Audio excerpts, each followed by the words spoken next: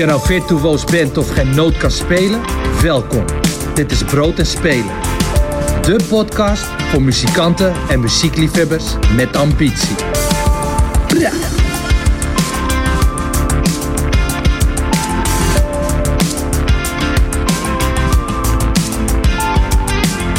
Goedemorgen, goedemiddag, goedenavond of welk dagdeel dan ook. Mijn naam is Jasper van Vught en welkom bij aflevering 31 van Brood en Spelen seizoen 3. Een mooie Backstage aflevering gemaakt voor ambitieuze muzikanten, nieuwsgierige liefhebbers en leergierige muziekstudenten. Vandaag mag ik niemand minder dan Martijn Swier verwelkomen. Hij is manager en ik wil meer weten over hoe zijn werk eruit ziet, hoe je dat doet, managen. En zeker omdat het hij is manager van niet zomaar een band. Hij is manager van Within Temptation. Dus genoeg om over te praten, denk ik. Ik ben benieuwd hoe je dat doet, zo'n internationale band managen. En ook hoe hij daar gekomen is. Welkom Martijn. Goedemiddag, of welk dagdeel dan ook, zoals jij al zei. Ja, we nemen het natuurlijk 's middags op. Maar het wil niet zeggen dat mensen die luisteren het ook dan horen natuurlijk, op een middag. Dus vandaar dat ik altijd wat leuks van maak. Ja. Hey, fijn dat je er bent. Door weer en wind hier naar de studio in de Amsterdamse Jordaan gekomen. Ja. En ik moet zeggen, ik ben... begin even met jezelf voorstellen. Alsjeblieft. Ja, is goed. Martijn Swier. Ik ben 43. Al, denk 25 jaar wel actief in de muziekindustrie. Tegenwoordig als eigenaar van mijn bedrijf Endless Music. En eigenlijk als muzikant zijnde in de industrie gerold. Als muzikant zijnde. Ja. Mooi haakje voor om straks eens over te beginnen. Ja. En je bent nu manager van Within Temptation? Onder andere. Ja. Het is eigenlijk... mijn roster is op zich heel divers. Dus Within Temptation, de Analogs, sinds kort Davina Michel, Smashing to Pieces uit Zweden, Hawks uit Engeland, 3-Eyed Kids, een nieuwe Nederlandse band, aantal producers. Ja, het is eigenlijk heel divers. Dus dat is heel leuk. Wat heet?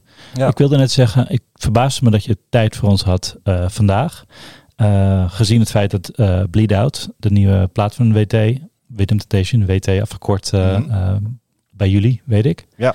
En dat die net verschenen is. Maar nu ik weet dat je ook de manager bent van Davina Michel, vind ik het nog knapper. Want je hebt vandaag ook een nieuwe single uitgebracht. Dat klopt, ja. Ik zag hem in de New Music Friday staan vanmorgen. Ja, en met Hawks een nieuw album uitgebracht vandaag. En heel veel tours aangekondigd de afgelopen weken. Nieuwe albums.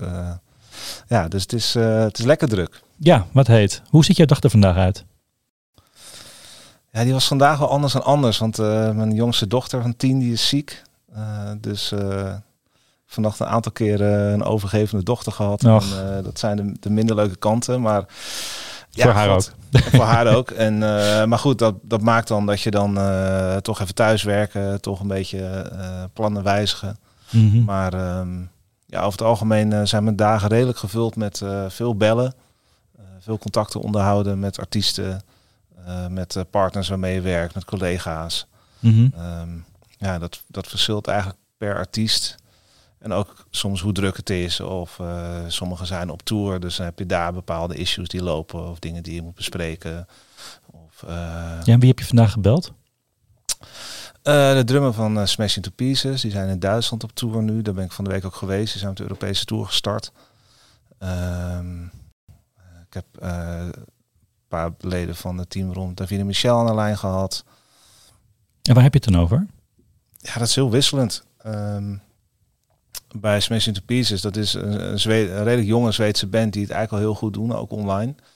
We zijn nu de Europese tour gestart waar we gemiddeld toch tussen de 800 en de 1000 kaarten per show doen.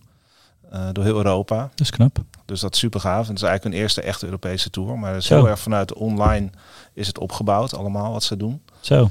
Alles zelf gedaan. En dat is gewoon echt ook helemaal aan hunzelf te danken dat ze nu staan waar ze staan. Die zijn op tour, dus er zijn dan gaat het over transport of over issues bij zalen die dingen niet geregeld zijn of die aangevraagd worden of promotieaanvragen, dat soort zaken. Bij Davina Michel, die waren vanochtend, hebben die promo's gedaan, dus dan bel je even hoe het gegaan is. Zo verschilt het eigenlijk een beetje per artiest en wat er op dat moment speelt. Ja, je vertelde over het Smash Pieces, dat er een bepaalde dingen over de zaal van zo'n tournee. Moet zo'n tourmanager dat niet regelen? Ja, ook. Maar het is over het algemeen toch als het gaat over financiële afspraken, afrekeningen. Dan spar je soms eventjes van ze zeggen dit of ze vragen dat. Weet je wel, hoe zou jij dat aanvliegen? Hoe zie je dat? Omdat je met verschillende artiesten werkt, zie je natuurlijk soms ook afrekeningen van andere artiesten. Kun je dingen wel eens vergelijken. En dat is ook een soort van bepaalde ervaring die je hebt. Ja. Waar ze dan een beetje, weet je wel, vragen over stellen van hoe zou je dit doen? Ze rekenen dit voor de catering, maar wij vinden eigenlijk dat het onterecht is. Wat vind jij? Dat zijn dan van die kleine voorbeelden. Ja. En hoe los je dat dan op? Geef je dan gewoon alleen advies? Nou, je geeft input en soms, kijk, zo'n band, het is helemaal niet per se altijd het voordeel van zo'n band als constant maar de manager eroverheen gaat en gaat blaren tegen zalen of tegen promoters. Want zeker als die tours wat langer zijn, gaat er vaak een promoter rap mee. Dus eigenlijk een representative van de promotor, die reist vaak mee met zo'n band naar al die zalen. Ja, en als je daar op dag 2 al ruzie mee krijgt, waar je nog 10 shows moet, dan schiet dat gewoon niet echt op. Dus je probeert het uiteindelijk toch vaak in een soort redelijkheid en billijkheid probeer je dingen op te lossen. Ook iedereen heeft natuurlijk weer zijn eigen belangen in dat hele spel van zalen en promoters en ticketingpartijen en artiesten. Maar dan werk je met een lokale promotor, niet zoals een programmeur zoals we hier in Nederland hebben bij een poppodium. Nee, een promotor die de band in bijvoorbeeld Duitsland verschillende shows regelt en zelf opzet. Ja, alleen kijk, eigenlijk is het werkt eigenlijk wel hetzelfde. Alleen kijk, als bijvoorbeeld zoals de Smash Pieces, die doen dan ook 3 shows in Nederland. In de Melkweg en Doornroosje en de Bosuil. Mm-hmm. En dat komt dan via een Engelse agent, wordt dat geregeld. Die hebben dan contact met Mojo en die zetten dat op, die 3 shows. Maar in de praktijk promoten die zalen het eigenlijk zelf. Mm-hmm, mm-hmm. Alleen je hebt als artiest zijnde op dat moment gewoon contact met Mojo over die zalen, over die shows. Ja, de lokale zo werkt het eigenlijk overal zo. Alleen omdat we natuurlijk in Nederland zitten en heel erg gewend zijn dat zalen hier zelf. Ja, we hebben een uitzonderlijke situatie. Hebben we er eigenlijk niet op die manier mee te maken, zeg maar. Nee. Maar op het moment dat je naar het buitenland gaat, is het heel vaak zo dat die dingen gewoon allemaal lokaal gepromoot worden, maar er wel één hoofdpromotor is die dan gewoon al die shows verkocht heeft. Ja. Dus zo. Ja. Het is ingewikkeld, hè? Het groot ook. en het klein, hoor. Want ik bedoel, dat kunnen arena's zijn, maar dat kunnen ook gewoon kleine clubs zijn. Mm-hmm. Het is wel mooi om te zien dat er al die tussenlagen ook zitten. Hè? Dat allemaal verschillende partijen en per land. En het is best een ingewikkelde materie voor een buitenstaander, kan ik me zo voorstellen. Ja. En soms denk ik ook moeilijk in te schatten voor mensen die er niet echt in zitten. Wat dingen kosten. En er wordt ook al heel snel geklaagd over de hoogte van ticketprijzen. En weet je wel, wat zo'n artiest allemaal wel niet zal verdienen. Mm-hmm. En maar heel veel mensen hebben geen idee van wat het allemaal kost. Nee, ze zien alleen maar wat er binnenkomt, niet wat eruit gaat. Nee.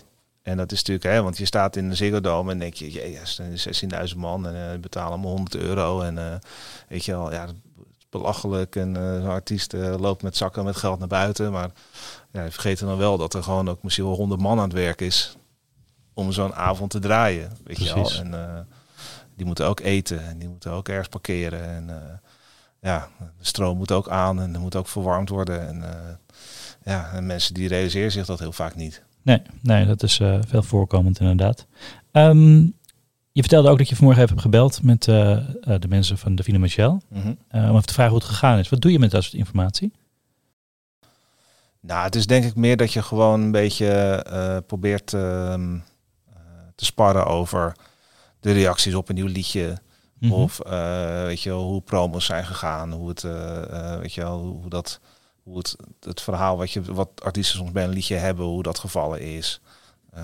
En soms is het ook gewoon, ging prima. Oké, leuk, bedankt. En die informatie die dit dan oplevert, hè? Je zegt bijvoorbeeld hoe er wordt gereageerd op een liedje of hoe het interview ging. Waar gebruik je dat dan voor? Ik denk dat je dat gewoon op het moment dat er dan weer het kan zijn voor een andere artiest of het kan zijn voor dezelfde artiest die opnieuw naar een radiostation gaat, dat je misschien zegt van de vorige keer zeiden ze dit, of de vorige keer stelden ze dat soort vragen, of dat je toch ook probeert er een beetje voorbereid naartoe te gaan. Ja. Ja, er zijn natuurlijk artiesten die komen gewoon binnen en die kunnen heel makkelijk een praatje doen. Mm-hmm. En die kun je eigenlijk van alles nog wat vragen, maar ze komen daar gewoon om hun praatje te doen. Dus een aantal artiesten zijn er heel goed in Nederland. Weet je wel, ik bedoel, artiesten als Anouk en zo, die hoef je gewoon niks te vertellen of te vragen. Die komen gewoon hun ding vertellen en dat is gewoon heel duidelijk. Mm-hmm. Mm-hmm. Je hebt natuurlijk ook genoeg artiesten die vinden dat wat spannender of die doen het niet vaak. Ja.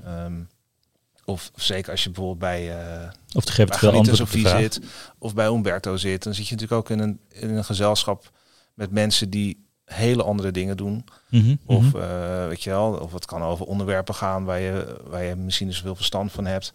Ja, dan is het toch lekker als je als manager op basis van je ervaring van tevoren even kunt vragen aan zo'n redactie van wie komen er nog meer?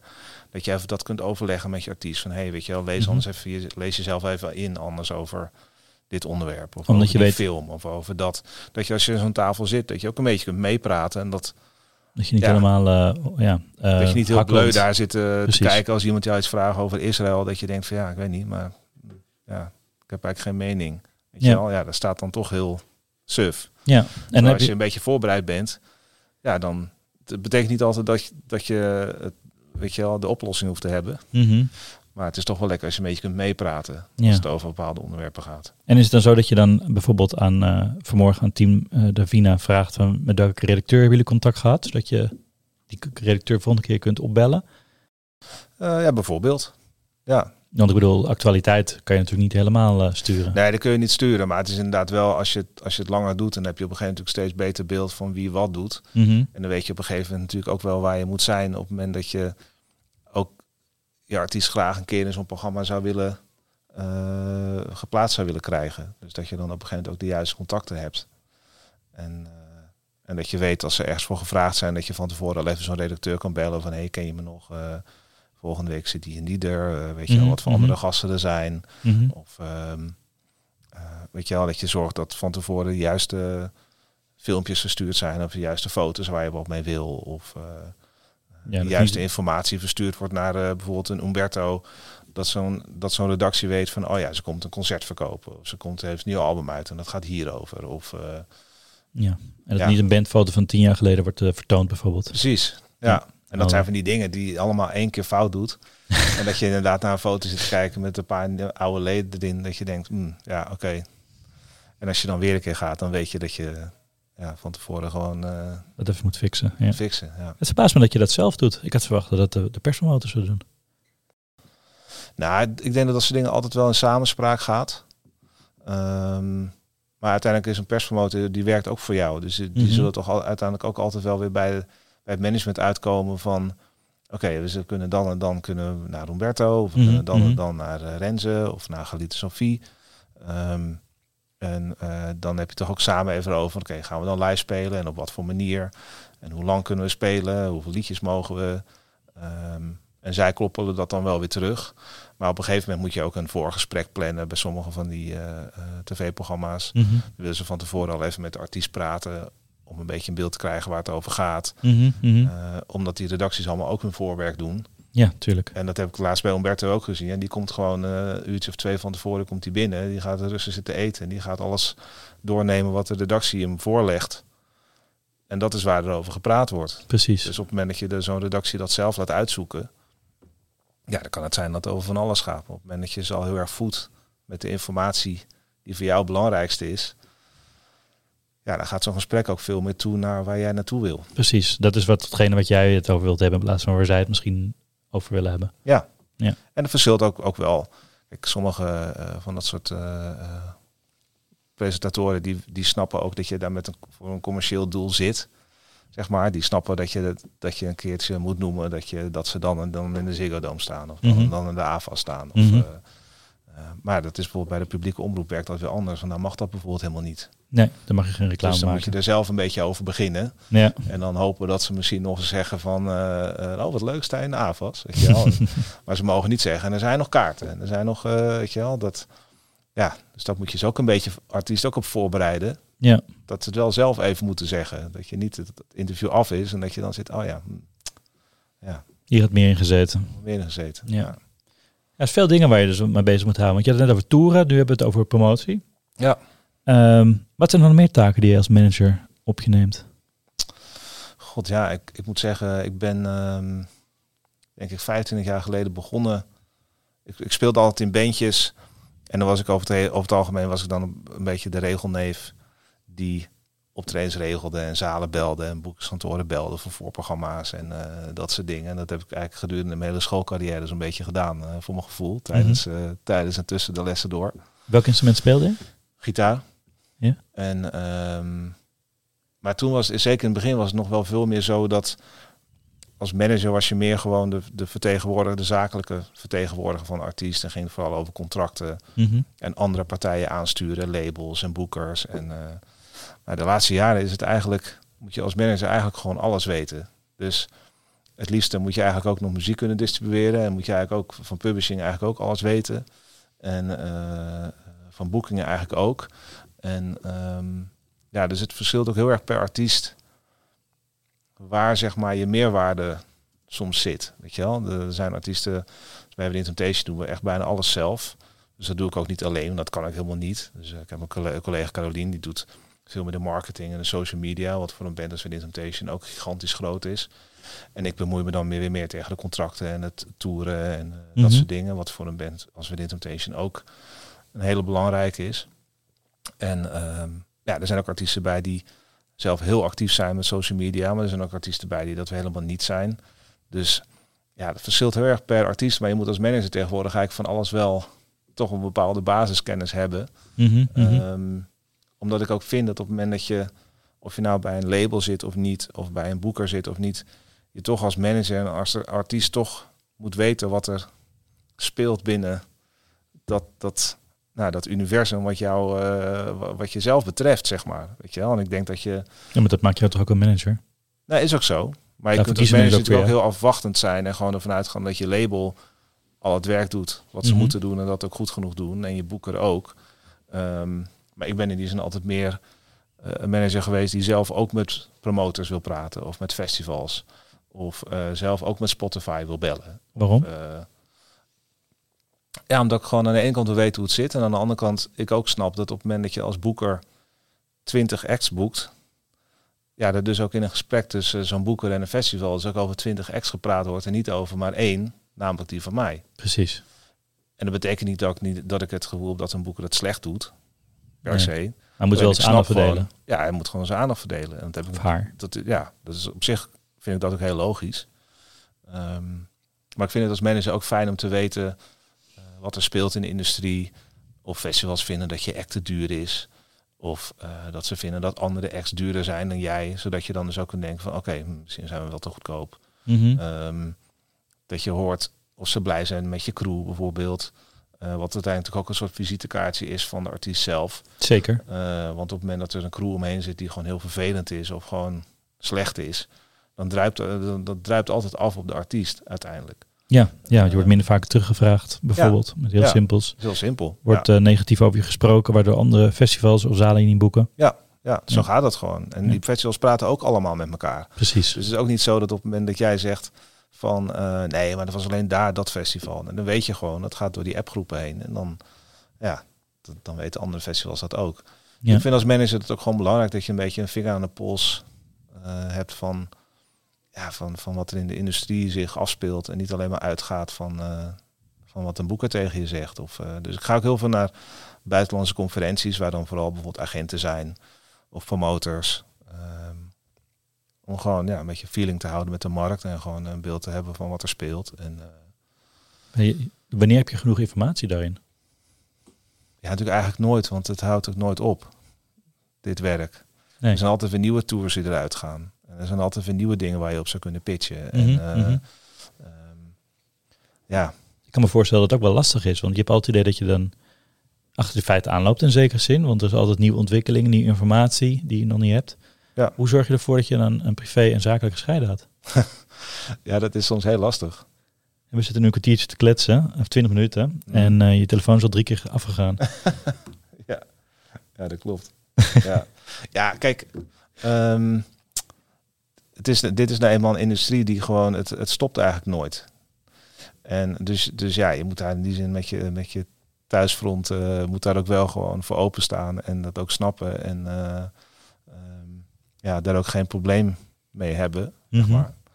En ik denk dat als je... Ik heb het in die zin ook omdat je op een gegeven moment kinderen hebt, wordt het al wel veel meer gestructureerd. Omdat je gewoon bepaalde delen van de dag hebt waarvan mensen gewoon weten dat ze je niet hoeven te bellen. Mhm. Mhm. Op een gegeven moment, zoals met Within Temptation, ja, die hebben ook bijna allemaal kinderen.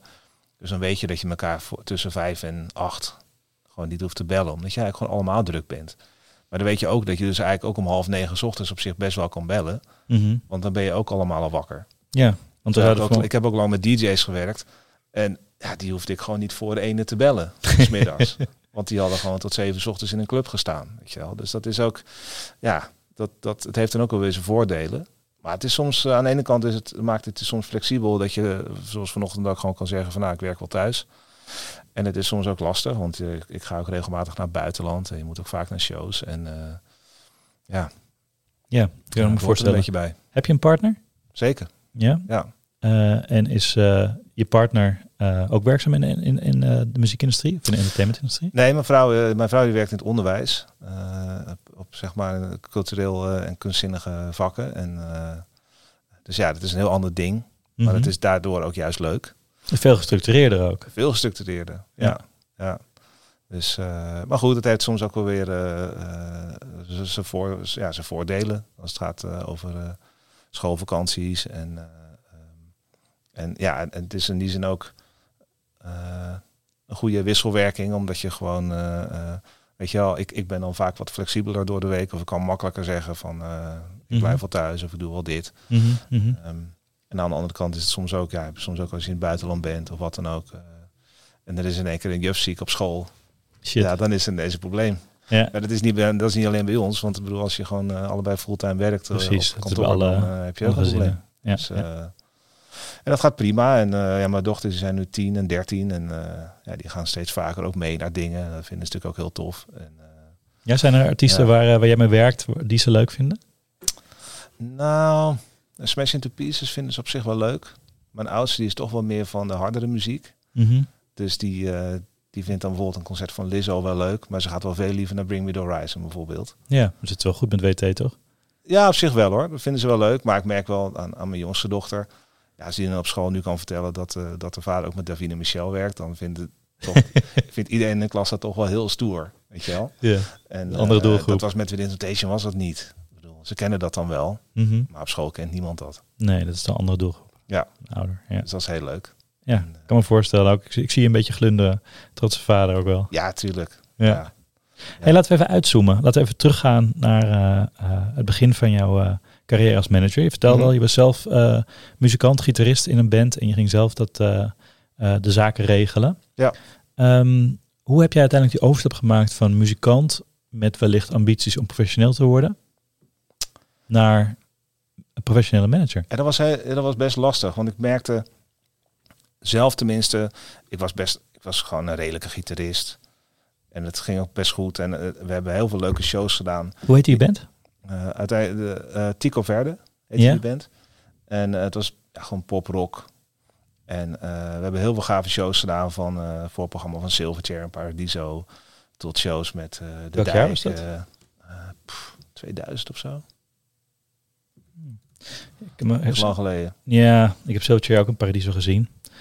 Toen kwam het zweet naar beneden. Het regende zweet. Ja. Ik ken de naam Tico Verde. 2000 of zo. Ja, en bij mij moet het eerder geweest zijn. Want ik weet dat ik helemaal doorweekt van het zweet terug op de Brommer naar huis reed. Ja. Ja. Dat was in augustus. Maar de Dijk, Kane, Direct, Golden Hearing.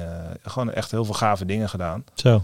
En dan rol je er steeds meer in. En toen op een gegeven moment, tijdens mijn studie, ging ik ook stage lopen bij een partij. En dan, ik merkte wel aan mezelf dat naarmate ik dan dieper in de industrie kwam, dat ik om me heen gewoon steeds meer artiesten zag die toch wel echt wel beter waren dan wij. En dat ik op een gegeven moment ook gewoon merkte van oké, weet je wel, we kunnen dit wel blijven proberen. Maar ik begon eigenlijk gewoon op een gegeven moment te professioneel naar te kijken, waardoor ik er gewoon als hobby niet echt meer heel veel plezier in had. En ja, misschien dat ik dat nu wel heel anders zou hebben of zo, dat je het meer naast je neer kan leggen. Maar toen was het ook het werk in de industrie aan zich was gewoon toch best nieuw. Zeker als het op een bepaald niveau komt. En Wat was het op een niveau? gegeven moment hield het allemaal een beetje op of zo. Weet je wel?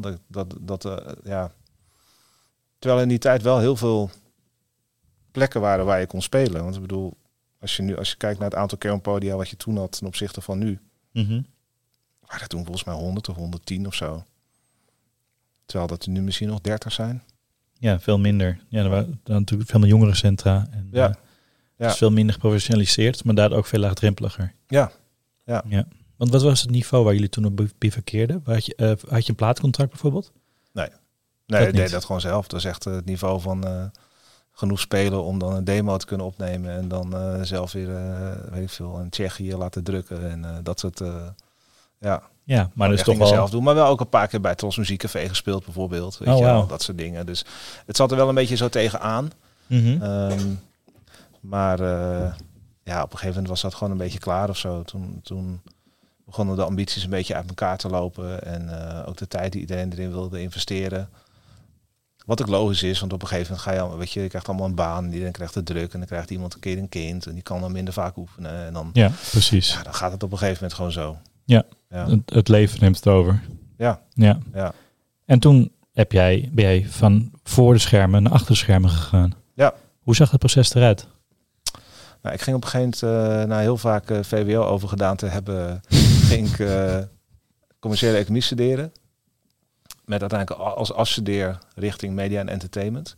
Dat was eigenlijk nog voordat dat allemaal een aparte academie werd. En toen ging ik op een gegeven moment stage lopen bij een partij in Amsterdam. Die hadden in het verleden al die onder andere Case Choice platen van uitgebracht. Green Lizard, Venice, Arid, dat soort acts, Ozark Henry en zo, heel erg die hoek. En die deden dan management, maar die brachten ook platen uit en die deden eigenlijk van alles en nog wat. Dus daar kreeg ik ook eigenlijk wel van alles kreeg ik dan wat mee. En dan leer je eigenlijk heel snel heel veel mensen kennen. Waardoor je dan toch een veel beter beeld krijgt van hoe het allemaal werkt. Maar dat was in het begin ook gewoon van het niveau van enveloppen vullen en uitsturen naar bladen voor recensies en dat soort dingen. Want dit was in 2003 of zo. Zo opa. En toen onder andere ook ze deden daar onder andere het management van Venice. Amerikaanse band. Een beetje à la de Eagles, zeg maar. Die het toen al in Nederland heel goed deden. Door onder andere de 2 meter sessies. Ja, ik kan me nog herinneren. En ook vaak met die band mee. En dan, toen was ik ook jong. Dus toen stemde ik ook gewoon gitaren. En weet je wel, je shoutkoffers. En je voelde je niet te goed voor bepaalde zaken. Ook al deed je wel commerciële economie. Ik bedoel, als ik dan nu... ik was dan van de week in Hamburg met Sense into Pieces. En die reizen super simpel. Dus je hebben geen gitaartechnici bij zich. En die hebben gewoon backup gitaren mee. Maar dat is het. Maar dan weet ik ook, als een van die gasten een snaar breekt en er is paniek, dan leg ik net zo snel die snaar er zelf op. Dat maakt me echt niet zoveel uit. Dat je eigen achtergrond als muzikant komt. Ik zal niet zo snel een vrachtwagen lossen. Maar dat soort dingen vind ik echt wel prima. En ik denk ook dat het goed is. Omdat ik ook merk dat op het moment dat je vooral heel veel op kantoor werkt, maar niet echt vaak dan meegaat. Je soms ook moeilijk kan inschatten van wat erbij komt kijken als je onderweg bent. En hoe pittig het kan zijn soms. En hoe waardeloos die kleedkamers soms zijn. En dat het allemaal heel leuk lijkt door heel Europa toeren. Maar als je gewoon 6 weken van huis bent en je leefomgeving een gemiddelde kleedkamer is de grootte van een bezemhok, weet je wel, dat dan de lol er na een week al af is eigenlijk. Ja, en je zit met 4 andere gasten die ook weinig geslapen, misschien wel niet gedoucht hebben die dag, op mekaars lip zit. Ja. En je hebt allemaal je eigen issues en dingen, je hebt allemaal een thuissituatie. En, weinig privacy. Ja. Dus en toen eigenlijk met stage gelopen, afgestudeerd, dat soort dingen. En toen op een gegeven moment in 2005 bij AT Productions terechtgekomen, Den Haag. Den Haag, ja. Wat toen samen met de Entertainment Group eigenlijk wel de 2 grootste partijen waren in Nederland ten aanzien van management en ook wel boekingen. En bij AT, het is eigenlijk ooit begonnen als management van Anouk. Ja, die deden Anouk Theeuwen, daar stond het ook voor. En, maar daar zaten Kane, Direct, de artiesten van de Idols, eerste Idols finales, Jim en Jamai zaten daar, Lief, Kus, van alles en nog wat. En Lief, ik heb daar gestudeerd, of gesolliciteerd. Als in eerste instantie voor tapeboekingen volgens mij, omdat ik gewoon bij mezelf zoiets van fuck it, als ik daar binnen ben, dan kom ik ook vanzelf wel op die afdelingen waar ik met de muziek waar ik wel wat mee heb. Ja. En toen best wel opportunistisch. Heel opportunistisch, ja. Maar zo doe ik dat wel. Zo heb ik dat toch wel heel vaak hoor. Ook met als ik bijvoorbeeld bepaalde voorprogramma's probeer te krijgen voor artiesten of zo. Ik heb dus echt wel. Het maakt me echt niks uit. Omdat ik dan bij mezelf denk van ik kan het niet proberen. Maar ik kan het ook wel proberen. En nee heb je en ja kun je krijgen. En dat is wel. Ja, dat heb ik toch wel heel vaak met dingen die ik probeer. Dat de meeste mensen zeggen van dat lukt toch niet. Maar dat er dan, als je het niet probeert, dan... En zo heb ik dat eigenlijk ook altijd, heb ik dat ook met mijn eigen bands ook altijd zo gedaan. Dat ik dan toch wel een voorprogramma van die kwam. Of toch wel een voorprogramma van dat. Mooie les. Ja, ik denk dat dat ook echt wel belangrijk is. Want voor een ander gaat het niet voor je doen, namelijk. Nee, precies. Als je ervan uitgaat dat het niet gebeurt, door ze niet te bellen, dan gebeurt het sowieso niet. Nee. Ja. Hey, maar hoe kwam je, begin je bij AT? Kom je via die tape acts binnen? Nou ja, toen had ik die gesprekken en toen kwamen ze eigenlijk daar ook al tot de conclusie dat ik eigenlijk toch beter af zou zijn op de managementafdeling. Omdat ik daar gewoon duidelijk veel meer feeling bij had. Mm-hmm. En toen werd ik assistentmanager van Within Temptation. In 2005 was dat. Wie was de manager op dat moment? Die werkte er al, die ook nog niet heel lang, maar die was echt op zoek naar iemand die hem gewoon kon helpen met allerlei day-to-day dingen. Mm-hmm. En die heb ik op een gegeven moment elke dag gebeld. Of hij al wist wie die aan ging nemen. En dat heb ik denk ik 3 weken gedaan. En toen mocht ik komen. Maar ik heb 3 weken elke dag gebeld. Dat op een gegeven moment dat hij al opnam, dat hij al wist wie ik was, omdat hij al een nummer al in beeld zag. Dat hij al begon van, nee, ik weet het echt nog niet. Hoi. Maar jij zei, ik wil het zijn. Ja. Ja. En waarom koos je niet al eerder voor je dan? Ja, dat weet ik ook niet. Nee.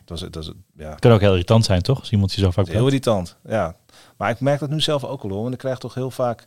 Ik merk ook dat zeg maar, de artiesten die mij nu benaderen voor management of die pitchen voor programma's voor bepaalde dingen, dat degene die me om de zoveel dagen toch weer een berichtje sturen of toch weer even een mailtje sturen of een update sturen, het blijft toch gewoon meer in je hoofd zitten. Hoe vervelend het soms ook is. Want soms heb je gewoon ook niks. Soms kun je ook niks zeggen. Of soms weet je het gewoon nog niet. Maar in die zin is het toch wel een beetje de aanhouden wind, denk ik. Want het werkt uiteindelijk. Want uiteindelijk werkt het wel. Ja. Maar je begon er niet meteen als assistent-manager van Within Temptation, toch? Je begon toch bij Venice?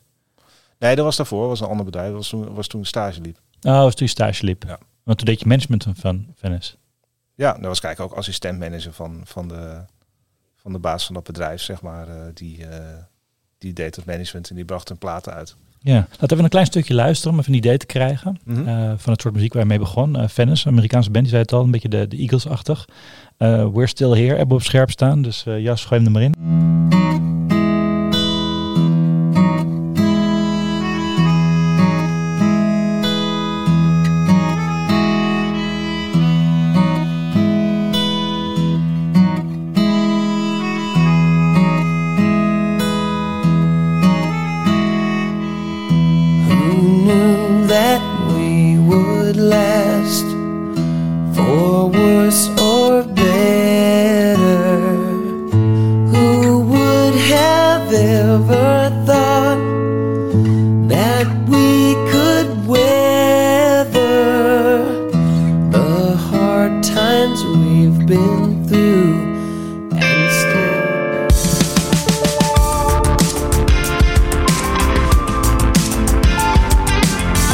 Ja, dat was dus Venice met We're Still Here. Je kunt hem ook luisteren op onze playlist op Spotify, de Brood & Spelen playlist. En dan kun je natuurlijk het hele liedje luisteren. Was de eerste band waarbij je assistent management deed vanuit je stage ook, hè? Ja. Hoe kwam het dan dat je dan bij een Amerikaanse band terecht kwam? Het lijkt me best wel spannend als je stagiair bent. Ja, dat was het ook wel. Maar het was wel een band die op dat moment in Nederland toch wel heel bekend was al. Mm-hmm. Want ze zijn misschien in Nederland wel bekender dan in Amerika uiteindelijk. Door 2 metersessies onder andere. En op zich ging dat dan wel vanzelf hoor. Want het zijn gewoon hele relaxte gasten. En Maar dan komt dus een jochie van 23 aanzetten. En die gasten die zijn volgens mij destijds al ouder dan jij nu bent. Ja, dat denk ik ook. Ja. En dan moet jij eens even gaan vertellen hoe en wat. Ja. Hoe zag het eruit? Dat soort dingen heeft natuurlijk altijd ook wel tijd nodig. Hè? Want ik denk dat bij de meeste artiesten, zeker in het geval van management, is toch heel vaak wordt er toch een beetje met argusogen naar gekeken, merk ik. Door Vanuit artiesten. artiest? Ja. Hoezo dat? Nou, omdat je merkt dat als het gaat over bijvoorbeeld een boeker, dat is heel duidelijk. Want die moet gewoon optredens regelen en dat levert geld op. Mm-hmm. Een label doet bepaalde werkzaamheden. Die betalen soms ook een voorschot. Het geldt voor een publisher, geldt dat ook. Mm-hmm. Daar vinden artiesten het ook geen probleem om daar dan 7 of 10 jaar of afhankelijk van wat het is te tekenen. Maar bij management is het toch heel vaak, merk je, omdat het zo'n 1-op-1 contact is wat je hebt. Mm-hmm. En toch eigenlijk veel dichterbij komt dan bijvoorbeeld iemand van een label of bijvoorbeeld een boeker. Dat er toch vaak wat afwachtender wordt gekeken en gekeken wordt van, ja, weet je al, wat voor figuur is dat dan? En dan weet hij een beetje waar hij het over heeft en wat voor contacten heeft hij dan. Want ja, een manager die moet je betalen, die levert ook zijn geld op als het goed is. Maar dat is niet altijd heel zichtbaar te maken. Nee, het is veel minder concreet. Ja, want ik kan natuurlijk aan artiest vertellen dat ik misschien wel 10 telefoontjes heb gepleegd aan het bellen van een agent of wat dan ook. Maar als daar niet een concreet resultaat tegenover staat, ja, dan kan een artiest dat voor kennisgeving aannemen en denken, ja, leuk, maar ja, ik heb nog steeds het optreden niet. Weet je wel? Nee, terwijl de payoff misschien wel een jaar later komt. Ja. Maar dat is soms heel moeilijk concreet te maken, omdat je, als ik ga denk ik elk jaar naar Eurosonic Noorderslag. Ja, er komt niet altijd per se de volgende dag iets uit. Maar je weet wel dat als je 3 maanden later bij spreken iemand zoekt, een bepaalde publisher of een bepaalde zaal of wat dan ook, dat je kunt, ik denk op Eurosonic al moet. Oh ja, en dan vindt een artiest het vaak heel normaal dat je diegene al kent. Maar die heeft niet meebetaald aan jouw Eurosonic registratie of aan je hotelovernachtingen. Dus ja, het is als manager wel meer, in die zin wel meer investeren. Terwijl je eigenlijk niet echt zoals een label of een publisher ook daadwerkelijk rechten opbouwt. Of iets voor de lange termijn opbouwt. En dat kan soms wel lastig zijn. Ja. Heb je contract? In het geval van zo'n Venice, ja, kijk, die moeten er toch een beetje gevoel hebben dat je een beetje weet waar je het over hebt. En dan ga je natuurlijk ook wel eens op je bek of je doet ook wel eens wat verkeerd. Ja, god. Ja, dat hoort er gewoon bij. Ja, maar je was dan stagiair, dat scheelt natuurlijk een hoop. Ja, dat scheelt ook een hoop. Ja, en waarmee heb je ze overtuigd dat jij goed was? En dat je wist waar je mee bezig was? Bij Venice? Ja, ik heb op een gegeven moment, zij deden heel veel theatertours hier, dat doen ze nog steeds wel. En kijk, en die Amerikanen zijn natuurlijk heel erg, kerst, dat draait natuurlijk alles om bij die Amerikanen. Dus kerstavond ben je gewoon thuis. En ze deden een tour hier, die volgens mij de dag voor kerst af was. En toen lagen hier dikke pakken sneeuw en alleen maar gedoe met vluchten en zo. En toen ben ik echt dat hele vliegveld, want ze moesten terug, het hele vliegveld 10 keer afgerend en allerlei balies en overal mensen omgeluld en achter balies lagen ook. En uiteindelijk waren ze dus net voor kerst allemaal op tijd thuis. En dat je als je dan achteraf van die mails krijgt van, weet je wel, you're the best en ik ben bij mijn familie. En dan weet je gewoon dat gewoon wel de goede moves zijn waarmee je dan wat kan bereiken uiteindelijk bij zo'n band. En wat is nou bijvoorbeeld je zegt, je maakt ook wel eens een fout, hè? Je maakt wel eens een blunder. Wat is nou iets wat je fout hebt gedaan waar je van geleerd hebt? Ja, ik heb voor Within Temptation wel eens backdrops besteld die niet van doek waren, maar van een soort van plastic. Die zo zwaar waren dat er eigenlijk al geen vervoerder was die het wilde vervoeren. En dat als je dat zou vouwen, je dan ook gewoon voor de rest van het bestaan van dat doek een soort van schaakbord achter in het podium had hangen. Omdat ik gewoon op de offerte niet had gekeken naar het materiaal wat er geoffreerd was. Oh shit, dat klinkt heel erg een Spinal Tap. Ja, die Stonehenge. Ja, dat soort dingen. Dat is gewoon, dat doe je 1 keer verkeerd. En dan vervolgens kijk je altijd als eerste naar het materiaal. Ja. Of je laat iemand anders het doen die er wel verstand van heeft. Delegeren. Lijkt me ook een goeie. Ja. Hey, en dan deed je dat assistentmanagement en dan houd je stage op. En toen ben je bij AT gaan werken. Ja. En toen werd je assistentmanager van WT. Ja. En wat is dan het eerste wat je voor WT bent gaan doen? In die functie? Ja, goede vraag. Want er kwam toen volgens mij net een nieuw album uit. Ik weet het niet eens meer. Dat is ook al 18 jaar geleden. Dus kijk, met dat soort bands is er gewoon zo gigantisch veel te doen eigenlijk op een dagelijkse basis. Want het is een band die altijd online een hele sterke following heb gehad. En in die tijd had je ook nog hele actieve fora en gastenboeken en zo. Die bij de meeste Nederlandse acts was dat altijd één grote puinhoop. Want er werd alleen maar, de bands werden alleen maar afgezeken. En dat was eigenlijk gewoon een beetje wat je nu online hebt met Facebook en X en zo. Ja. Dat had je toen met gastenboeken, want het kon niet gemodereerd worden. Iedereen kon gewoon maar posten. Maar Within Temptation was echt een van de weinige acts die gewoon hele actieve beheerders hadden op die fora. En die ook eigenlijk daardoor heel snel heel erg goed contact stonden met de internationale fanbase die ze toen al hadden. Want ze bestonden toen al 7 jaar. En dus de ene dag is het het bijhouden van de socials en het bijwerken van websites. En de andere dag is het overleggen over wat voor merchandise we gaan inkopen.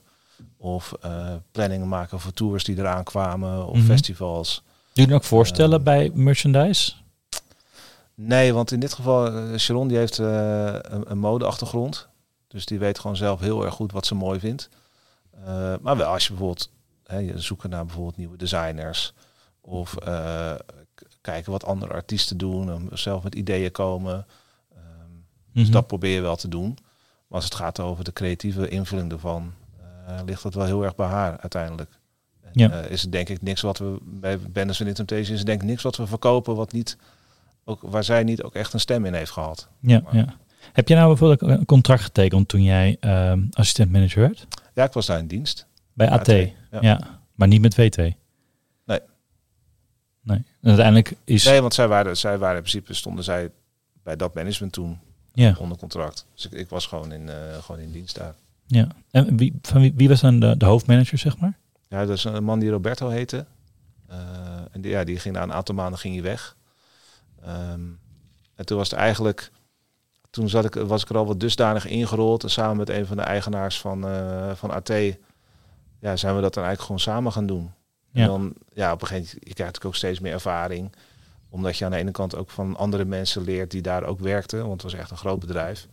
En aan de andere kant ook dingen die je gewoon zelf ervaart. En door schade en schande wijs worden, zeg maar. Maar ook omdat het natuurlijk het is een band waar altijd een stijgende lijn is geweest. En altijd weer nieuwe dingen bedacht werden. Of nieuwe concepten. Of nieuwe tours. Maar dat komt natuurlijk niet in de lucht vallen. Daar heb je zelf ook een aandeel in. Ja, dat klopt. En als je dan net begint in zo'n functie. kan me voorstellen dat je er ook een beetje zoekt. Wat ga ik doen? Wat kan ik doen? Wat willen we doen? Wat wil de band? Nou, en in die zin is het denk ik ook... heb ik ook wel echt veel van geleerd door in een bedrijf te zitten met ook ervaren mensen om je heen. Die dan gewoon, waar je ook echt dingen van kunt leren. Mm-hmm. En dat je ook kunt horen hoe andere mensen dingen doen. Of de mensen die zij kennen. Of en dat ook weer proberen te gebruiken in het werk wat je zelf doet. Ja. En ik denk dat daar in Nederland op zich ook best wel een gebrek aan is, hoor. Want je hebt in Nederland nu toch echt heel veel eenpitters, zo gezegd. Zeker. Waarbij, en die natuurlijk op zich allemaal het heel goed doen. Of tenminste de meeste, denk ik. Afhankelijk van de artiesten waar ze mee werken natuurlijk. Mm-hmm. Maar ik ben er wel van overtuigd als je bij spreken met 10 man bij elkaar gaat zitten.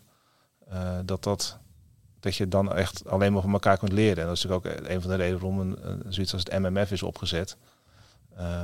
Om toch te proberen om zoveel mogelijk kennis te delen en ervaringen te delen. En, daar wil ik straks nog over hebben, contacten uit te wisselen. Maar je merkt wel, het ervaringen uitwisselen en elkaar om hulp vragen gebeurt ook niet heel veel in Nederland. Ja, je bent ook in zekere zin concurrenten. Ja, en je merkt wel landen als Engeland en Amerika is dat eigenlijk alweer heel anders. Omdat daar gewoon het aanbod ook zo groot is. Dat mensen ook minder moeite hebben om ervaringen te delen of contacten uit te wisselen. Het aanbod van artiesten of het aanbod van managers? Nou, allebei. Ja, dus de concurrentie is, je bent veel minder, het is veel minder gevaarlijk om je kennis te delen. Ja, terwijl als jij natuurlijk hier, als ik bij spreken alleen maar weer Temptation zou doen, dan ga je niet zo snel ervaringen uitwisselen of dingen met andere mensen delen, omdat je toch zo zit van, oké, maar voor hetzelfde geld loopt die manager mee weg. Precies. Ja, ik wil het straks nog even hebben over het Music Managers Forum, want je bent ook voorzitter geweest. Ja. Dat wil ik even straks nog even parkeren naar straks. Ja. Ik wil nog even terug naar het moment dat jij dus manager werd van WT. Hoe heb jij een band opgebouwd met hen?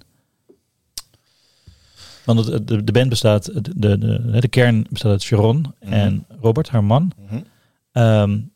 Waarbij ze samen de muziek maken. En bij tours gaat Sharon mee en Robert blijft thuis bij de kinderen. Ja, tegenwoordig wel, ja. Ja. En dan heb je verschillende muzikanten die de band complementeren. Ja. Ja, je gaat heel vaak mee naar shows. Je probeert gewoon zoveel mogelijk af te spreken en veel te bellen. En het is in het begin is het altijd een beetje aftasten. Dat is voor elke artiest is het anders. En er zijn sommige artiesten die, dat merk ik nu ook. Ja, en zoals Davina Michel, die is veel meer bezig met dingen als TikTok bijvoorbeeld. Dan bij Within Temptation. Ja, andere demografie van een hele de andere demografie. Maar ja, bij Within Temptation zijn we bijvoorbeeld weer heel actief zijn we bezig geweest met het ontwikkelen van fysieke producten. Boxsets, cd's, vinyl, allerlei kleuren vinyl. Ja, dat is weer veel minder relevant bij een hoop jonge nieuwe artiesten van nu, zeg maar. Of dat is veel meer voor een soort collectors ding. Maar niet echt een belangrijk onderdeel van het hele plaatje. Dus je probeert toch per artiest een beetje altijd af te tasten van, nou, weet je wel, wat vinden ze leuk? Wat vinden ze belangrijk? En dan helpt het natuurlijk altijd heel erg als een artiest zelf al een bepaalde visie heeft. Of al weet wat ze willen doen. En dat is natuurlijk bij een band als Within Temptation, die in feite natuurlijk een genre min of meer uitgevonden hebben, natuurlijk heel duidelijk aanwezig. En dat maakt het voor jezelf in die zin natuurlijk ook wel makkelijk, omdat je gewoon ook een soort van kunt meevaren op, nou, we gaan deze kant op en we willen dat het er zo uitziet. Of we willen dit soort tours gaan doen. Of we willen op dat soort festivals spelen. Of, in die zin ben jij meer een begeleider en een iemand die verzorgt dat dingen van de grond komen of worden ontwikkeld met de ideeën van de band zelf. Ja, soms wel. En soms kom je ook zelf met dingen. Ik bedoel, ik denk dat dat een beetje een wisselwerking is. Ja, want zij weten natuurlijk ook niet altijd alles van wat er in de industrie speelt. Dus zelf kom je er ook wel eens met dingen waarvan je zegt van, hé, weet je, ik zie dat dit of dit er nu aan zit te komen. Of dat YouTube Shorts, dat, weet je wel, ze komen met shorts. Dus misschien moeten we daar alvast op voorbeduren, dat we alvast dingen daarvoor gaan ontwikkelen. Of nu in die hele stroom van AI, ja, hebben zij ook best wel een soort van, zijn ze daar ook best wel vroeg op ingestapt bijvoorbeeld. Dus niet dat dat dan van mij kwam, maar je hebt wel bepaalde ontwikkelingen in de creatieve sector die je aan ziet komen, of waar je over leest, die je dan probeert te delen om te kijken, nou, hoe staat zo'n act er dan in? En wat vinden ze zelf gaaf om te maken? Wat vinden ze wel en niet mooi? Wat voor andere acts vinden ze wel of niet gaaf? Als er gezocht wordt naar mixers of naar masteraars, probeer je wel mee te kijken van, hey, weet je wel, dit klinkt wel gaaf, misschien kunnen we die eens proberen. Dus inhoudelijk, muzikaal bemoei je je eigenlijk ook? Of doe je ook suggesties? Nou, je doet suggesties. En ik bedoel, als ik mixen krijg van artiesten die mij om een mening vragen of die ter info sturen en ik vind iets, dan zal ik het altijd zeggen. Maar ik maak me niet de illusie dat die mening er altijd per se toe doet. Nee. Want de meeste artiesten waarmee ik werk, die hebben wel heel duidelijk zelf al een visie van hoe ze willen dat het klinkt. Maar als ik dan zeg van, hey, ik vind dit niet zo vet, of dit klinkt schel bij mij, of weet je wel, zou je niet dit of dit kunnen doen, of dan kunnen ze er wat van vinden of niet. Ze kunnen vinden dat totale bullshit is of niet. Ja. Maar het idee van een traditionele manager die bepaalt wat er gebeurt en hoe het gebeurt, dat is niet aan de orde als ik je zo hoor. Nee, dat is denk ik ook al heel lang niet meer zo. Maar dat is natuurlijk ook een beetje inherent. Kijk, als je een artiest hebt die gewoon zelf niet veel input geeft aan de kant van social media, of zelf niet zo goed weet wat hij of zij wil, of nog een beetje aan het ontdekken is, dan is het als manager ook lastig daar actief input op te geven. Terwijl op het moment dat je een artiest hebt die een hele duidelijke visie heeft van wat ze willen gaan doen, is het ook makkelijker om als artiest zijn de mensen om je heen te verzamelen waarvan jij het gevoel hebt dat ze daar een meerwaarde in kunnen zijn voor jou. Want wat je anders krijgt is dat ik ben bijvoorbeeld elk jaar op de muzikantendag doe ik die demo panels al jaren. En ik denk dat de meest gehoorde vraag die ik krijg is mensen die gewoon meer willen optreden. Dat klopt. Dat is gewoon standaard. Die krijg ik ook altijd daar. Ja, en dat snap ik ook heel goed. Maar als er dan wel eens mensen vragen van, ja, maar bel je dan ook zelf wel zalen? Dan kijken ze me aan alsof ze water zien branden. Ja, bizar hè? Ja, terwijl ik heb mijn hele studietijd doorgebracht aan de telefoon, zo ongeveer. Ja. Tot nog mensen vervelens aan toe van die zalen dan vooral. Ja. Heb je dan nog contact met mensen die je destijds hebben gestalkt? Nou, ik heb bijvoorbeeld een hele goede vriend van mij, Wilfried. Die was op dat moment boeker bij S03-concerts. Die boekte 16 Down en Raccoon en Soundsurf en dat soort acts. En dat waren allemaal wel bands die ook wel in het straatje vielen van de band waar ik toen in zat. En dan had ik af en toe wel eens, weet ik veel, de Hedon of waar dan ook, zag ik dan shows toegevoegd worden. En dan belde ik hem al van, ik zie dat 16 Down daar in de Iduna en erachter staat dan en dan. Heb je al een voorprogramma? En dan zat hij zo van, ja, maar dat is nog helemaal niet bevestigd. Hoe weet jij dat dan? Ja, dat staat op die zaal hier, op de website van die zaal. En dat is nu denk ik 25 jaar geleden of zo. Maar ik denk dat we elkaar nog steeds bijna elke dag spreken. En dus dat is gewoon, zoals ik net zeg, ik denk als je moet in die zin gewoon wel een beetje het heft in eigen handen nemen. Dat je gewoon, als je zelf veel wil spelen, dan kun je je muziek wel blijven sturen naar alle bekende boekingskantoren. Maar dat doet iedereen al. Precies. Terwijl er bij zalen gewoon mensen zitten die gewoon de telefoon op kunnen nemen. En, Dat is natuurlijk ook makkelijk, hè? Want bij jou wordt er opgenomen. Ja. Ik hoor van veel bands ook dat ze of artiesten zeggen, ik mail dan op hun verzoek, als ik die dan lijn krijg, en ik hoor niks meer. Nee, dat kan. Ja, dat is natuurlijk ook heel moeilijk, omdat je vroeger, zei opa weer, dan waren er waren wel meer plekken om te spelen, maar het circuit was ook daarnaast ook gewoon zoveel groter qua wedstrijden en qua kroegen. En dus waren meer plekken. Er waren veel meer plekken, dus op het moment dat je als band met je eerste album uitkwam, dan had je bij Speco al 100 shows gehad. En dan had je al een fanbase in een bepaalde regio. Ik bedoel, ze zijn natuurlijk op een gegeven moment dat je in Haarlem de Swier en Silkstone en allemaal dat soort bands. En die waren eigenlijk al zo bekend op het moment dat hun albums uitkwamen. Dat weet je wel, dat was eigenlijk niet eens de vraag of het dan ging lukken. Het was meer wanneer dat dan ging lukken. En hoeveel exemplaren ze gingen verkopen. Ja. En nu is het natuurlijk zo, dat merk ik bij die demopanels ook. Er komen af en toe mensen binnen die de avond ervoor in de oefenruimte snel een liedje hebben opgenomen en dat dan laten horen aan je. Maar eigenlijk geen plan hebben, geen meters hebben gemaakt. Nee. Nog helemaal niks hebben gedaan. Waarbij het allemaal heel snel moet. En het liefst gisteren. En ik wil eigenlijk morgen weer kunnen toeren. En die markt is op dit moment gewoon daar niet naar. Ja. In welk jaar werd jij manager van Rhythm Temptation? 2005. Oké, dus een paar jaar na... met ze aan de gang. Ja, dus een paar jaar na Ice Queen. Ja. Grote doorbraak. En dan? Hoe ga je dan strategisch kijken waar je heen wil? Maar nou, met hun eigenlijk altijd is gegaan is dat ze eigenlijk een soort van land voor land te werk zijn gegaan. Dus ze zijn eerst in Duitsland zijn ze actief aan de gang gegaan. Waarom Duitsland? Ja, omdat het eigenlijk zeker in het genre waarin zij zitten gewoon wel de belangrijkste markt in Europa is. Hoe wist je dat? Ja, hoe weet je dat? Ja. Het is een groot land en het is dichtbij en er is een hele grote rock scene. Weet je wel? Dat is gewoon, en dat is al jaren zo. Het is natuurlijk wereldwijd ook een van de belangrijkste muziekmarkten sowieso. En je bent er ook zo. Dat is natuurlijk ook, daarom als mensen mij dingen vragen over South by Southwest en zo, dan denk ik wel bij mezelf, je kunt ook gewoon naar Duitsland rijden. Weet je hoeft niet per se naar Austin te vliegen. Nee. Succes met de Verenigde Staten. Ja.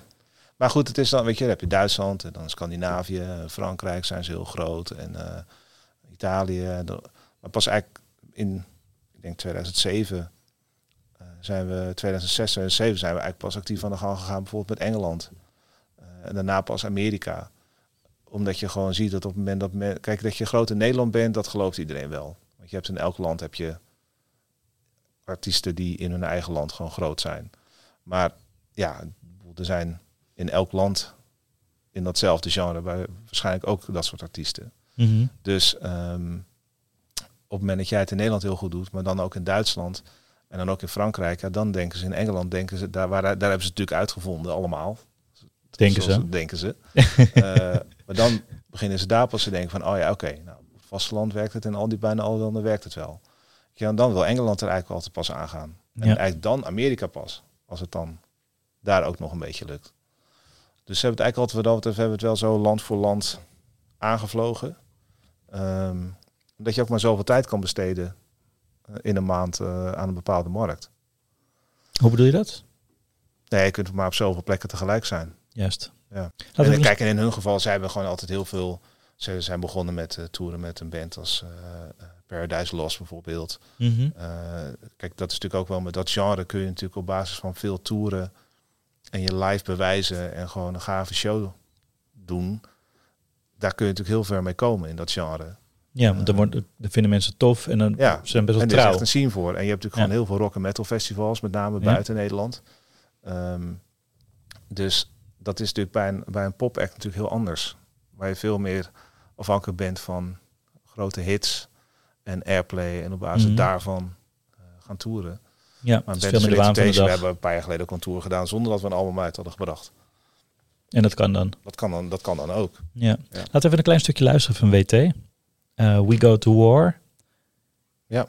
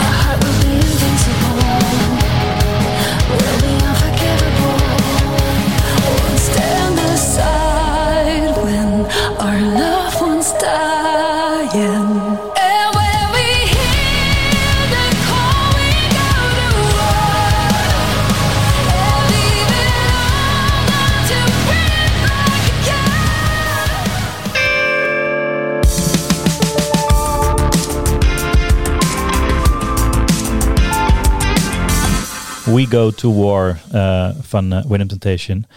Van nieuwe album Bleed Out, hè? Ja. Ja, dat is 2 weken geleden geloof ik verschenen. Ja, klopt. Ja, precies. En hoe heb je dat aangepakt als manager? Wat heb je nou in aanloop naar die plaat gedaan?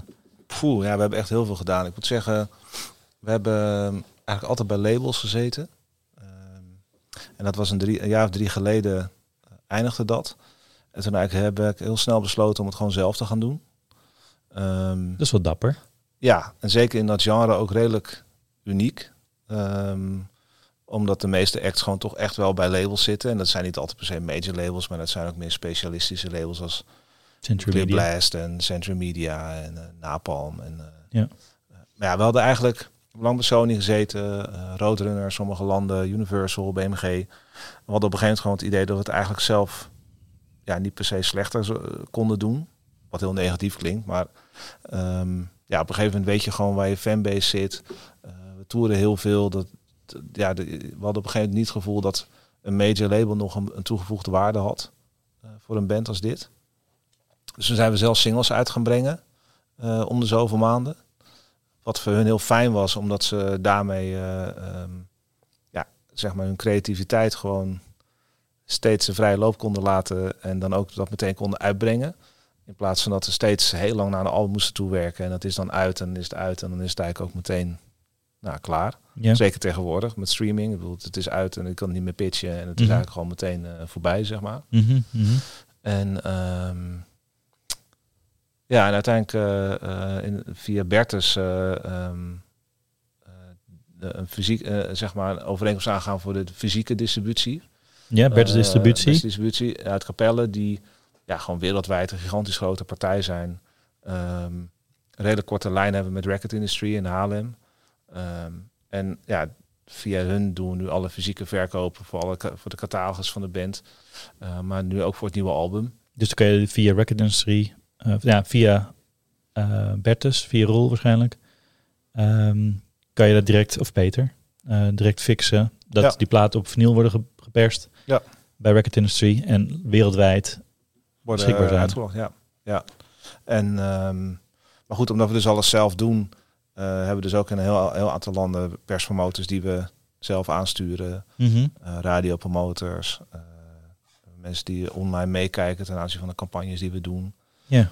Dus dat is echt wel een flinke operatie geworden. Zeker. En dat doe je allemaal in je eentje? Nee, wat ik net zei, een collega Carolien die coördineert meer die kant. En de social media, wat natuurlijk voor een band als Within Temptation ook gewoon nog steeds super groot is. Mm-hmm. Dat is wel heel veel werk. En dat is ook weer super leerzaam, want je hebt toch ook bepaalde dingen, weet je wel, waar je toch dan toch ook zelf weer mee bezig bent. Je bent dan ook weer bij een signeersessie bezig of een promo of...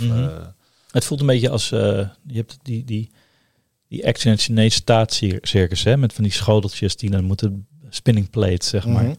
Daar doet het me een beetje aan denken. Ja, en dat is toch bijna elke dag wel. En ik denk dat dat ook alleen maar kan, zoals het nu gaat, op het moment dat je gewoon ook genoeg ervaring hebt om af en toe bepaalde dingen gewoon op waarde te kunnen inschatten van hoe belangrijk iets is. Mm-hmm. Ik denk dat als je jong bent en gewoon niet super veel ervaring hebt, dan is eigenlijk alles wat er binnenkomt voor je gevoel prioriteit. Mm-hmm. Omdat er eigenlijk overal iemand op een antwoord wacht. Mm-hmm. Maar op het moment dat je niet zoveel ervaring hebt, dan kun je nog niet zo goed inschatten wie er best nog een uur langer kan wachten en wat er eigenlijk eerst af moet, zeg maar. Dus ik denk ook dat zonder de ervaring die we daarin allemaal hebben binnen het team, dat we zoiets als dit ook nooit eigenlijk hadden kunnen doen anders. Nee. En ik moet zeggen, het is heel erg succesvol en het is ook heel veel werk. Maar we hebben dat en we hebben ook een nieuwe tour aangekondigd voor eind volgend jaar, een grote Europese tour van 30 shows. En dan is het toch ook na al die jaren nog steeds heel gaaf om te zien dat er landen bij zijn waar het eigenlijk beter gaat dan ooit, zoals Frankrijk. En dat overal weer kaartjes verkocht worden. En dat alle recensies fantastisch zijn. En het is een band die al 27 jaar bestaat inmiddels. En dan op dit niveau. Meer dan 4,5 miljoen albums zitten we nu. Zo. Wereldwijd. Dus dat is echt, dat is toch wel echt super gaaf om daar zo lang bij betrokken te zijn. Ben je ook heel goed in Excel? Zeker. Nou ja. Want je moet heel veel deadlines in de gaten houden, schema's hebben. Ja. Lijntjes hebben lopen met mensen. Ja. Maar ook begroting in de gaten houden, weet je wel. Ja. Ik denk dat als manager toch ook wel een belangrijke taak is uiteindelijk. We hebben veel... een van de grote problemen in de Nederlandse muziekindustrie is dat er te weinig managers zijn. En waarom zijn er te weinig managers? In ieder geval de popmuziek, pop-rockmuziek, de alternatieve pop. Is omdat je er zo lastig van kunt leven. Hè? Je verdient een percentage over het inkomen van de artiest. Netto-inkomen als je het goed doet, als je het netjes doet. En je moet eigenlijk meer artiesten hebben om ervan te kunnen leven. Tenzij je een artiest hebt die internationaal opereert. Mm-hmm. Of een bepaalde grootte hebt. Maar probeer daar maar eens te komen als beginnende manager. Ja. Jij hebt nu een internationaal succesvolle band waar je mee werkt. Ik hoor van jou dat je allemaal verschillende landen, dat je dus heel veel contact hebt. Je bent constant bezig. Tegelijkertijd kies je er toch voor om met een andere grote artiest als Davina Michel te gaan werken. Mm-hmm. Die in het buitenland niet zo bekend is. Misschien België. Maar vooral in Nederland. Ja. Waar haal je die tijd vandaan? Ja, kijk, ik denk dat elke artiest wel met bepaalde, toch uiteindelijk wel bepaalde ups en downs heeft waar het gaat over hoe druk het is. Dus bijvoorbeeld met Within Temptation hebben we nu een super drukke periode achter de rug. En zal het nu weer ietsje minder worden. Ja, het seizoenswerk, bijna. Ja, kijk, het is nooit zo dat er niks te doen is. Mm-hmm. Maar er zitten altijd wel bepaalde drukke en minder drukke tijden in. Dus je probeert het een beetje zo te verdelen dat het allemaal net kan. En soms heb je weken dat je gewoon tot 's avonds laat achter een computer zit. En soms heb je weken waar dat minder is. Ja. En ik denk dat eerlijk gezegd dat het op zich wel meevalt met hoeveel managers er zijn. Ik denk, wat je zegt, het is heel moeilijk om er van rond te komen. Maar het is natuurlijk ook, omdat dat geldt voor managers, maar dat geldt ook voor heel veel artiesten die allemaal in hun eentje veel willen optreden. Mm-hmm. In die zin probeert iedereen natuurlijk ook wel heel erg alleen maar zelf te doen. Maar ik word bijvoorbeeld bijna nooit gebeld door collega-managers met vragen. Dat kan ik echt op één hand tellen. Van, hoe doe je dit dan? Of waar huur jij een nightliner? Of weet je wel, hoe zou je dat doen? Of, terwijl die informatie beschikbaar is als je met mensen gaat praten. Niet alles staat op Google. Nee, precies. Nee. En daar is het ik denk dat dat met artiesten ook zo is. Hè? Dat heel veel. Ik heb van de week nog tegen een jonge artiest gezegd die ook veel wilde spelen. Ik zei, waarom bel je niet dan nog 3 acts zoals jij en ga je met z'n vieren een concept verzinnen en dan bied je dat aan zalen. Weet je wel? Maar ik kan toch zelf een tour doen. Ik zeg ja, maar je hebt nu geen shows. Dus ja, kies of delen. Kies of delen. En en dan denk ik dat uiteindelijk degenen die het meest volhardend zijn en de meeste mensen blijven mailen en gewoon niet opgeven. Nou, op een gegeven moment is het ook irritant. Uiteindelijk gewoon boven blijven drijven. Ja, maar op een gegeven moment is het ook irritant. Wat? Als iemand maar blijft mailen. Ja. Ja, maar aan de andere kant, zo heb ik het dus uiteindelijk ook altijd gedaan. Mm-hmm. Want ik had ook dat ik heel erg graag bij AT en Den Haag wilde werken, had ik ook gewoon 1 keer kunnen bellen en daarna kunnen afwachten. Mm-hmm. Maar ik ging gewoon elke dag bellen. En ik heb laatst nog, bijvoorbeeld, ik heb voor Davine Michel 2 shows met Maroon 5 geregeld. In Portugal en in Duitsland. En ik denk dat die agent wel elke dag heb gebeld. En pak je dan ook net op een andere manier aan? Elk belletje? Jawel, ja, ik bedoel, het moet ook niet vervelend worden. Aan de andere kant, ja, op het moment dat het niet opvalt, dat heb ik zelf ook. Als ik van de 200 mails op een dag, weet je wel, klik ik er ook vaak, ook echt af en toe wel eens eentje weg. Dat ik denk, ja, het zal wel. Ja, precies. Maar als je hem 10 keer krijgt, dan wordt het misschien op een gegeven moment vervelend. Maar je kunt ook bij jezelf denken van, zo, die is wel fanatiek. Die wil wel, ja. Of een keertje luisteren, weet je wel. En ja, ik denk dat je dat uiteindelijk toch nodig hebt. Ja. Ook als manager, maar ook als artiest. Ik denk dat je toch gewoon, ik vind dat je het als artiest echt wel meer moet willen dan je manager. En dat heb ik toch, ik zie toch heel vaak ook wel dat ik denk, oh ja, weet je wel, maar artiesten die dan zeggen, ja, social media, ja, dat is niet echt mijn ding. TikTok, nee, dat vind ik echt zo'n onzin. En dan zeg ik ook wel eens, ja, dat kan, maar dat is wel heel lastig. Dan wordt het moeilijk. Ja, want je kan niet alleen maar doen, maar je deze wereld, die als eerste gaan ze kijken naar wat je op TikTok doet. Ja. En dat is heel vervelend. Ja. Maar dat is wel gewoon uiteindelijk wat er aan de hand is. Het is wel gewoon ook werk. Het is niet alleen maar leuk, hè, artiest zijn. Nee. In dit opzicht. Nee. Ja. Maar dat is natuurlijk heel lastig, hè? Want je hebt natuurlijk aan de ene kant van al die opleidingen komen natuurlijk zo vreselijk veel supergoeie muzikanten die allemaal aan datzelfde kleine Nederlandse vijvertje vissen. Mm-hmm. Dat het ook natuurlijk ook super lastig is om daar dan net bovenuit te komen. En het is dan een kwestie van mazzel hebben. Het is een kwestie van op de juiste momenten de juiste mensen tegenkomen. Maar ik ben er wel van overtuigd dat op het moment dat je muzikantendagen en No Man's Land en dat soort dingen gewoon afloopt en gewoon actief gesprekken aanknopen met mensen en gewoon naar Eurosonic gaat en daar naar die panels gaat. Ik moet zeggen, ik doe dat nog steeds zo als in de conferenties ga, in Amerika of waar dan ook. Dan kijk je van tevoren door het programma en dan kijk je van oké, wie zit er dan in dat panel en wat doen die dan? En wat kan ik daar dan aan hebben? En dan zit ik gewoon al die panels net zo lang uit totdat het af is. En dan stap ik na afloop naar die mensen toe om me voor te stellen, om een visitekaartje los te pingelen. En dan daarna opvolgen. En dan, ja, dat werkt niet altijd.